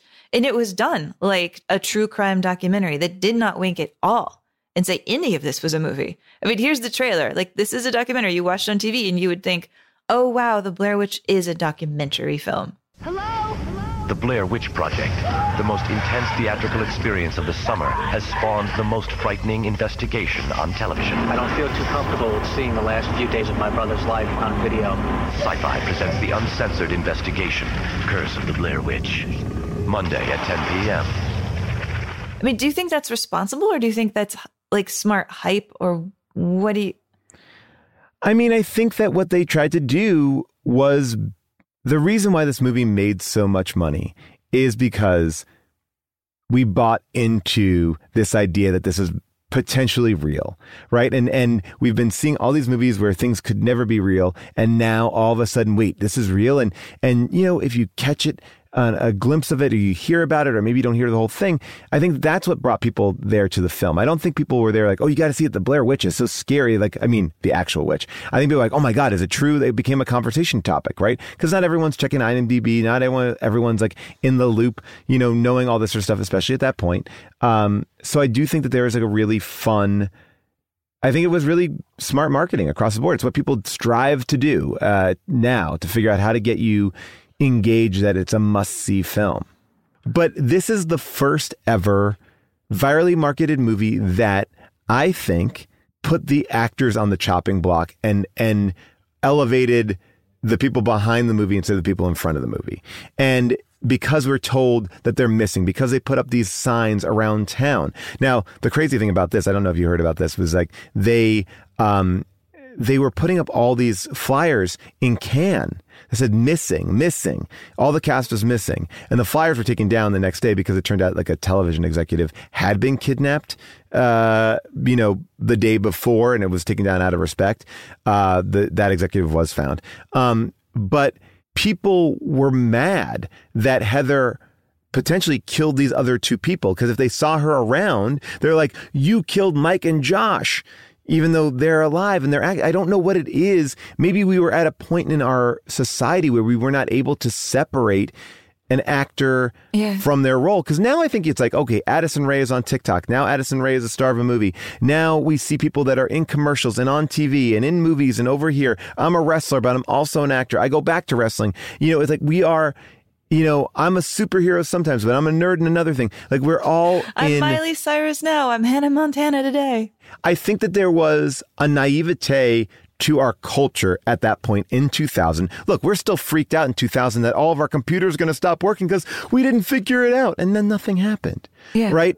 So there is a naive point of view. We weren't all on the internet. If this was on the internet, I mean, in a bigger way where social media is a part of it, we would be debunking it immediately. We can't even have an opinion on the internet before it's debunked. If you want to say something about Joe Manchin, they'd be like, well, actually, in it's like everyone is Wikipediaing and reading an article and posting a headline, and it would get out there and the allure of this movie would fall away very quickly. But it was in this one sweet pocket, this one moment of time where the actors, and especially her, really, really suffered. Yeah. And honestly, hearing you talk about it in that way, and hearing you use the word naivete, a word that she uses here, it's kind of like she's the scapegoat for our entire country being completely naive about all of the hell that we're about to unleash on the world. Yeah. The world starts to go to hell pretty much right after this. And it it feels like that. We always talk about the 90s as being kind of like a decade where nothing really happened and we were making movies, where trash bags are beautiful because Kevin Spacey doesn't know if he wants to work in a middle class job the rest of his life or like whatever. We were calling it all the death of history. And instead, we don't realize we're like balanced right on the precipice of like a huge shakeup in all civilization because of things like the internet. And Heather Donahue being the naive person, playing a naive character, becoming the face of the internet, I think, in so many ways. I think that what happened to all of us with the internet is Heather and the internet. You know what? I'll yes and you, since this is a movie about improv, and say, regarding Daniel Myrick and Eduardo Sanchez calling themselves writer and director, part of me wants to say, I don't think this movie had one. I think you guys were producers. I think you guys set up the conditions of this movie. I think you guys cast the movie well. I don't know if I want to call them writers or directors, honestly, at a certain point. I think they set up circumstances for this. But I think I think they get more credit than they deserve for what Heather and Joshua and Michael did. I totally agree. I did a movie called Blackballed, the Bobby Duke story, which was a improvised movie. And I always thought it was very interesting because we had an outline that I helped co-write. Me and Rob Corddry co-wrote the outline with the director. And, we shot a tremendous amount of material. I feel like we shot 100 hours of material that was cut down to 80 minutes. If anyone was a writer on that movie, it would be the editor, to kind exactly. The editor also. Yeah. Yeah. To pare it all down. But it is interesting when you do a movie with improv. The League was a show that was improvised, but, had heavily scripted plots, just like Curb. Everything kind of blurs the lines. And yeah, but there's nobody here saying take two. They're making that decision for themselves. That is true. That is true. And but there's also 8 days of footage, 24 hours a day. And they what did they put in? What did they not put in? I think that makes it like a producer and editor centered movie. Since they also edited the movie, I wish they just called themselves editors and producers and left it undirected, to be honest. I feel like that feels more fair, but what they did. Say? I mean, and they did give Heather a credit for documentary footage, but it's also the whole thing is documentary footage. But look, it's splitting hairs because I think the idea is a genius idea, and they figured out an amazing way to create this environment. And I think, I don't want to just shit on them because I think what they did was revolutionary. And we talked about this. Not only did they create an amazing viral campaign, but they also figured out a way to keep actors in the woods for 8 days without direction, but with enough direction to move from place to place to get the things that they want. And even, figure out how to make sense of everything. So, I think where my grumbling is coming from is I think it's centered in the idea that I don't think we give producers and editors enough credit, period. I agree. And so I think that's kind of where I'm coming from, is everything they did really well is what also a great editor and producer would do. And so I think I'm just trying to be those it all roles blurs are so the lines. Important. Yeah. It blurs the lines because I think you can look at a movie like a Christopher Guest movie, which is also the same idea. It's like a mock doc, right? And they're improvising, but it's Christopher Guest controlling, creatively what's going on. But you remember all these amazing parts and Wood waiting for Guffman be, as good without Fred Willard or Catherine O'Hara.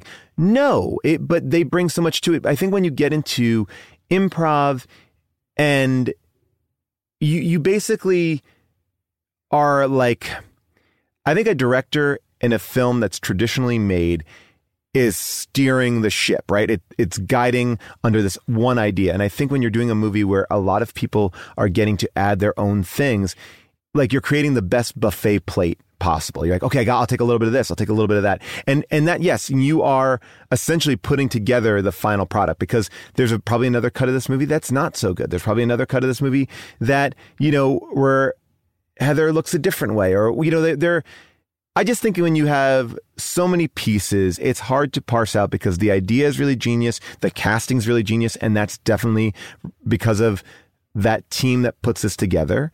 I think that the acting is really good and the writing is really good. And that's because of the actors on screen. And then I think the final product, because it's not an unwieldy mess, is because of the care they take in editing it. So there's you couldn't take away one element or say that, oh, well, they are better or they're worse. But I do think it's a lot more collaborative than I think a lot of people gave it credit for and also even understood it to be.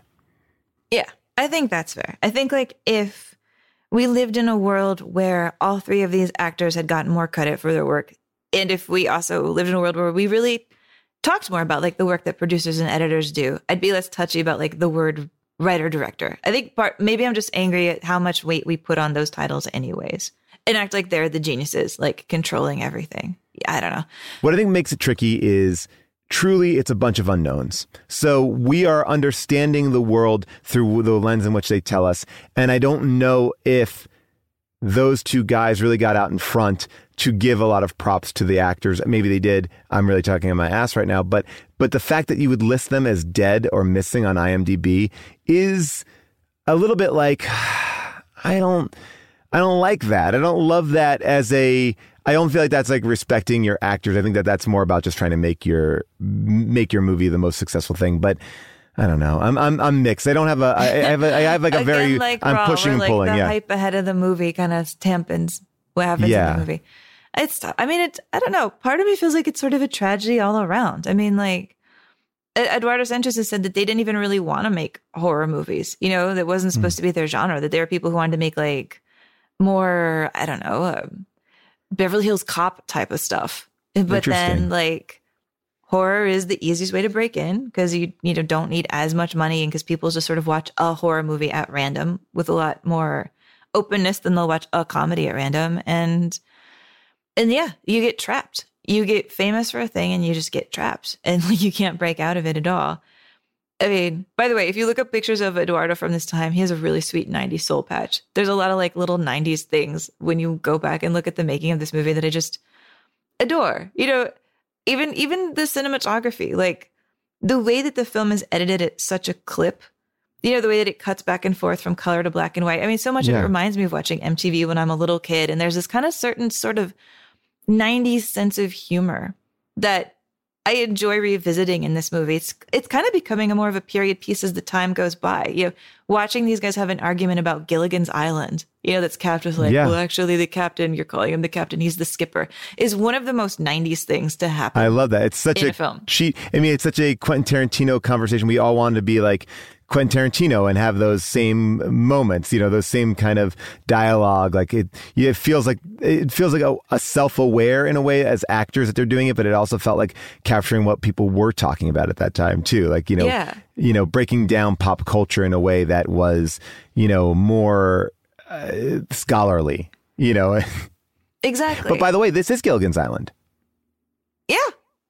Yeah, you know, they're trapped on this island by whose fault it was and who's going to be the leader. I mean, in many ways, it's foreshadowing. Well, and that's the thing. Like, I mean, I know that we were talking a little bit about like the logic of it all, but I love the lack of logic here because I think the idea that they could walk, you know, 15 hours south, looking at their compass, knowing they're walking south, wind up right back where they came from. The idea that there's absolutely no explanation for that, I think doubles down on the frustration. Well, and I will like say, that, like, it doesn't make sense. And to me, there's almost nothing scarier than that feeling of none of this makes sense. I feel responsible, but none of this makes sense. And I will say that I think that the directors agree with your point of view on that. They were like, people may not understand this movie, but if you ask them if they were scared, they would say yes. Like that was a quote that was in Entertainment Weekly. And I feel like that, to me, is a good horror film. It works. It was very effective. Everyone, I guess what I feel about this movie is, everyone did their best job. It's all in the release. And once it goes out into the world, you can't stop how people are going to interpret a film. Like, it's not the fault of the filmmakers. The acting was good. The film is good. The idea behind the film, the way they shot the film, all super brilliant. But once you give art to the world, they will then judge it. And then it will become something else, regardless of what you wanted it to be. All of that makes this movie look even worse by comparison. It absolutely does. And none of the found footage horror that comes after this captures at all what this movie does so well. You know, what this movie does is it like operates on its own unique rhythm of horror. There's not a single jump scare in here. The whole movie is waiting for a jump scare that never happens, which is worse. It's staring into darkness and trees and nothing ever comes out at you. This is why I can't handle like Annabelle movies is you just know exactly when Annabelle's going to be like, boo. And so who cares? You're like counting it down. It feels like you're listening to a song that you've heard on repeat. And there's nothing in here like that in Blair Witch. That you can't predict any jump scares, that you can't predict what's going to happen, that the camera itself, you don't know where it's going to go, what it's going to look at. You want it to be looking at something else and it won't. It's looking at a tree. It's looking at some wet jackets and you can't see anything. You just see blackness for so much of the scariness. And I think that found footage, I don't know why they did it. They made it look prettier. They're like, oh, but let's shoot it, but it'll look great. And we'll have some lens flares. Like, what on earth are you doing? It has to look real or it doesn't work. And it has to be messy or it doesn't work. What we may be discovering in a way is we want to be more mentally tortured than, look, and there's probably two schools of thought on this. Like for every Hostel and Saw, there is the other school, which is where I kind of live. I enjoy more of the psycho, and I enjoy movies like this. I enjoy movies that I'm tense, but I'm not watching someone get ripped apart. And I think that they straddle this line of the anticipation of the scare is actually more scary than the actual scare. So you're on edge the entire time. You feel like you've been on a ride. And it's sort of the same idea of like going through a haunted house. Like, that things are going to jump out at you, but the time where you're the most freaked out isn't in the moment where they jump out at you. That's the release. It's in the, okay, are they there? Are they there? Are they, you don't know. The release is the moment where it happens. And this movie doesn't release. It just turns up the pressure. And then we don't even get the fulfilling end in the sense of, and they were murdered. We don't know. They're missing. We don't know what happened. And clearly Josh is alive. He's yelling. He may be being tortured, but he's alive on some level, or he is still breathing. And so is Michael. And so when the movie ends, they are all alive and that to me is also kind of revolutionary. Do you think it affects anything that Heather doesn't tell Mike that she found Josh's tongue? That like he runs into that house not knowing how bad it could possibly get. I mean, she keeps that from him. She keeps stuff because she doesn't want him to have even more of a breakdown. I think I think you would probably do that too. Like there are moments where I don't share everything with June because I know that in a moment, it's not the right time to do it. Like, right. But I think if I was going to run into a house, I'd be like, yeah, maybe, hold on, wait a second. But I don't know. I don't know where people's minds are in that moment. I don't know. Overall, I'm really glad that I rewatched this movie because I had no desire to ever rewatch it again. I feel like the movies have been really sullied by their sequels. And that being said, I've never even seen them, but it's sort of like, it just seemed like everything went on expanding the universe and not kind of figuring out more interesting ways to expand the technique or do interesting things like this. I feel like the most interesting thing about this movie is the incredible way that they went about making the movie. And now, the Blair Witch franchise lives more about this time. It has become a Freddy, a Jason. It's become a mythology. And that's a shame because you would hope that they'd find other ways to reinvent the form, but I think there's so many great ones out there that do found footage projects. I mean, for me, I'm always one that loves to talk about End of Watch. I think End of Watch is an amazing, it's a Michael Pena and Jake Gyllenhaal film about two cops. We talked about cops earlier, and it's all told through their body cams. Or a majority of it is. And it's a beautiful, cool, interesting film. There's a lot of interesting ways that people have used found footage to tell more personal films. So I look to this movie as saying, like, this is the harbinger of our future. And I say that in the way that we kind of shuttled off Heather, the way that we've created viral marketing campaigns, and the way that we kind of redefined horror. Everything about this movie was the beginning of something very, very big. Yeah. And because honestly, right now, when a news story happens, everything is found footage.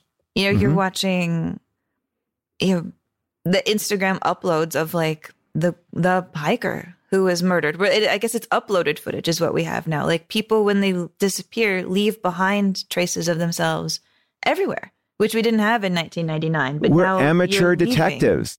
yeah, we are a found footage society. I think it brings justice to people who would never potentially be under the microscope. I mean, we wouldn't have what happened in this last year in many respects, if we didn't have footage of George Floyd, we didn't have footage of Ahmaud Arbery. There are there are so many countless other names that I'm not mentioning. I'm just saying that the idea that we are found footage, being a reporter, being in part of the action, not only is something that we are using to forward our society to be better, to hold people more accountable, but also to, for our entertainment. Every documentary, every one of these podcasts is let's get in, let's tell the story. Let me go there. Let me talk to them. Let me live this life. Murders in the Building is a parody of that. We are so into figuring it out, figuring out and getting in there. And I think that this movie is really, it's so interesting to me in the way that it just has populated our entire, I wouldn't just say entertainment, just the entire way that we view the world is now through a camera lens. Oh gosh. Yeah, that's exactly right. Yeah. You watch this movie and these are people not used to seeing the world through a camera lens. It feels like the majority of our media right now is, put through the lens of somebody else holding the camera. And the question of who's holding the camera and why are they holding the camera? Questions that you hear in this film, they're yelling at Heather. Why are you still talking to us on camera? I will just go back to my original thought. When I first saw this movie, the big takeaway was, ooh, be careful. You're going to get nauseous. It's so the camera's so jittery. I didn't even register the camera being jittery because I'm so used to the camera being jittery, and that to me, and it's only something that I can kind of, describe within myself, oh, wow, I've become so accustomed to this thing that it's not even, that's not one of the things I'm like, oh, we could talk about the camera work. It didn't seem weird to me at all. Yeah. Yeah. It's a complete non-issue, which is scarier than anything. I mean, Paul, there was even the ultimate test of has this movie reached popular consciousness saturation. There was a porn film, a porn parody called The Blair Witch Project. There's a trailer for it on YouTube with no titties, so I pulled a clip. Back in town, legend has it that whenever you get near to where all this happened, and you get near the Blair Witch, you start getting sexually active and sexually just out of control. And then evil things start to happen. People have known to disappear up here. People have died up here. Never, ever, ever returned and never saw them again. We're here to see if this is a true legend. Monk! We're here to document the Blair Witch Project. Honestly, not only was there a Blair Witch, there were many Blair Witch sequels. I mean, there are so many parodies. I mean, there are did you see the Bogus Witch Project? Where it's someone sticking a finger up somebody's nose. The Erotic Witch Project. The Blair Thumb, which is just that weird series of movies where it's all on thumbs. There. I mean, it is. I think they did a Scooby-Doo version of it as well. So many parodies. So many parodies. I think it actually does fuck up the actual movie. Too many parodies. Now we know it's nominated for a Razzie for Worst Picture. We know that it has an 80-something% on Rotten Tomatoes, and it makes all this money. But I have to imagine that some people were like me, that they were they did not buy into this thing. They thought it was dumb. Some posh people. Like Andrew Saris, the legendary film critic who wrote this pan for the New York Observer. And as I read it, I actually think that we can hear some of that Heather Donahue targeted misogyny that we were talking about. So here we go.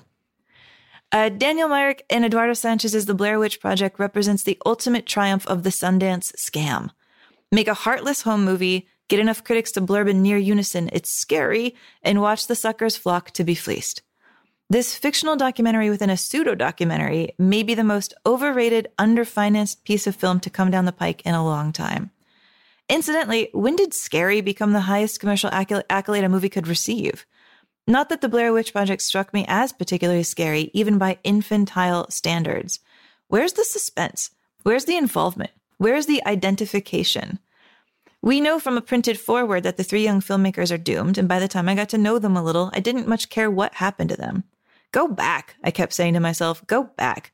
But Heather, the bitch, was in no mood to listen. Wow. The anti-feminist backlash spectacle of a pushy female leading two comparatively inoffensive males to be slaughtered by persons unknown and unseen gives the audience a ready-made scapegoat for the disaster. The audience is so agitated by the hysterical screaming of a female character too full of guilt and shame from her fatal incompetence for us to ever identify in any way with her plight. Then Andrew Sarris admits that he just has a problem with horror film in general. He says, I must confess that from the age of 5, I cannot remember ever wanting to be scared by a movie. For me, the only truly frightening premise for a horror film is to be found in Wes Craven's A Nightmare on Elm Street. Why? Because dreams are among the few things we can never control in our lives, and the idea that our dreams can invade our existence with homicidal impunity constitutes a waking nightmare. Wow. Interesting. What a weird take. Yeah. I mean, it's fascinating reading that and being like, oh, he thought the men were just like completely inoffensive and not at all part of the problem. Like, what? Yeah, I know. It feels like you just didn't see anything. I didn't identify with anybody in here. I didn't identify with what was happening. It feels so cold to me. I mean, I feel like I see that criticism a lot, especially in films with a lot of like female characters, people being like, I couldn't identify with anyone, didn't care. It's like, well, that's on you, man. Like, you're not trying to empathize. And if you can't try to empathize, what are you even doing in a movie? You know, it's like the idea is like, I couldn't relate to this woman because she's a bitch, so I can't empathize. And it's such a weird thing to be like, instead of saying like, she's being a strong, confident person. She's not she's like going, she's not that. Yeah. Yeah. I tripped over my heel in the woods. She's like, I have fucked up and I want to take responsibility now at this point. And I'm anyways. So yeah, dumb review. But I will say his last stanza kind of stuck with me. That if he thinks the only frightening premise for a horror film is to be found in Wes Craven's A Nightmare on Elm Street, I kind of want to do A Nightmare on Elm Street. What do you think? I like this idea because we've been talking about the death of that type of film. And we really haven't really gotten to explore that kind of pop horror 80s genre. And it's honestly a movie I've never seen. Well, then I can't think of a better way to close out our horror month. I love it. But Amy, before we officially close the door on this, I want to ask you, would you send Blair Witch to space? I honestly might. I think on the rewatch, I might as well. Yeah. Like, honestly, very early on when we were doing the first season of Unspooled, we had that live show that we did at the Overlook Film Festival about like what horror films should go onto the list. And I was agitating hard for Night of the Living Dead. And Sam Zimmerman from Shudder, brilliant guy, was agitating for Blair Witch. And I was like, you crazy. What are you talking about? And he's dead on. Like, I think Blair Witch in retrospect is going to seem as magnificently done as Texas Chainsaw. I feel like they have a real Texas Chainsaw energy.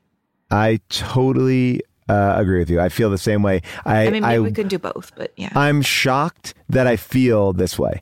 So there you go. But I want to think about it. I want to have the week to kind of wrestle around with it. But until then, take a listen to the trailer to A Nightmare on Elm Street, which is available wherever you stream your films.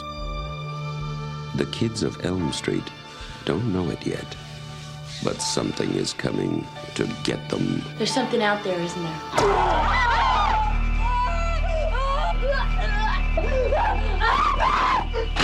You could just see cuts happening.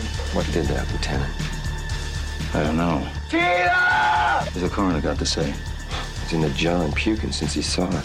They're gonna kill me for sure. Did you do it? There was somebody else there. He was locked in a room with a girl who went in alive and came out in a rubber bag. No one knows where it came from or who it will visit next. Nancy? There's something wrong with you. You're imagining things. Nightmare on Elm Street. Do you believe in the boogeyman? No. Whatever you do, don't fall asleep. No! She's the only one who can stop it. If she fails, I'm your boyfriend now, Nancy. no one will survive.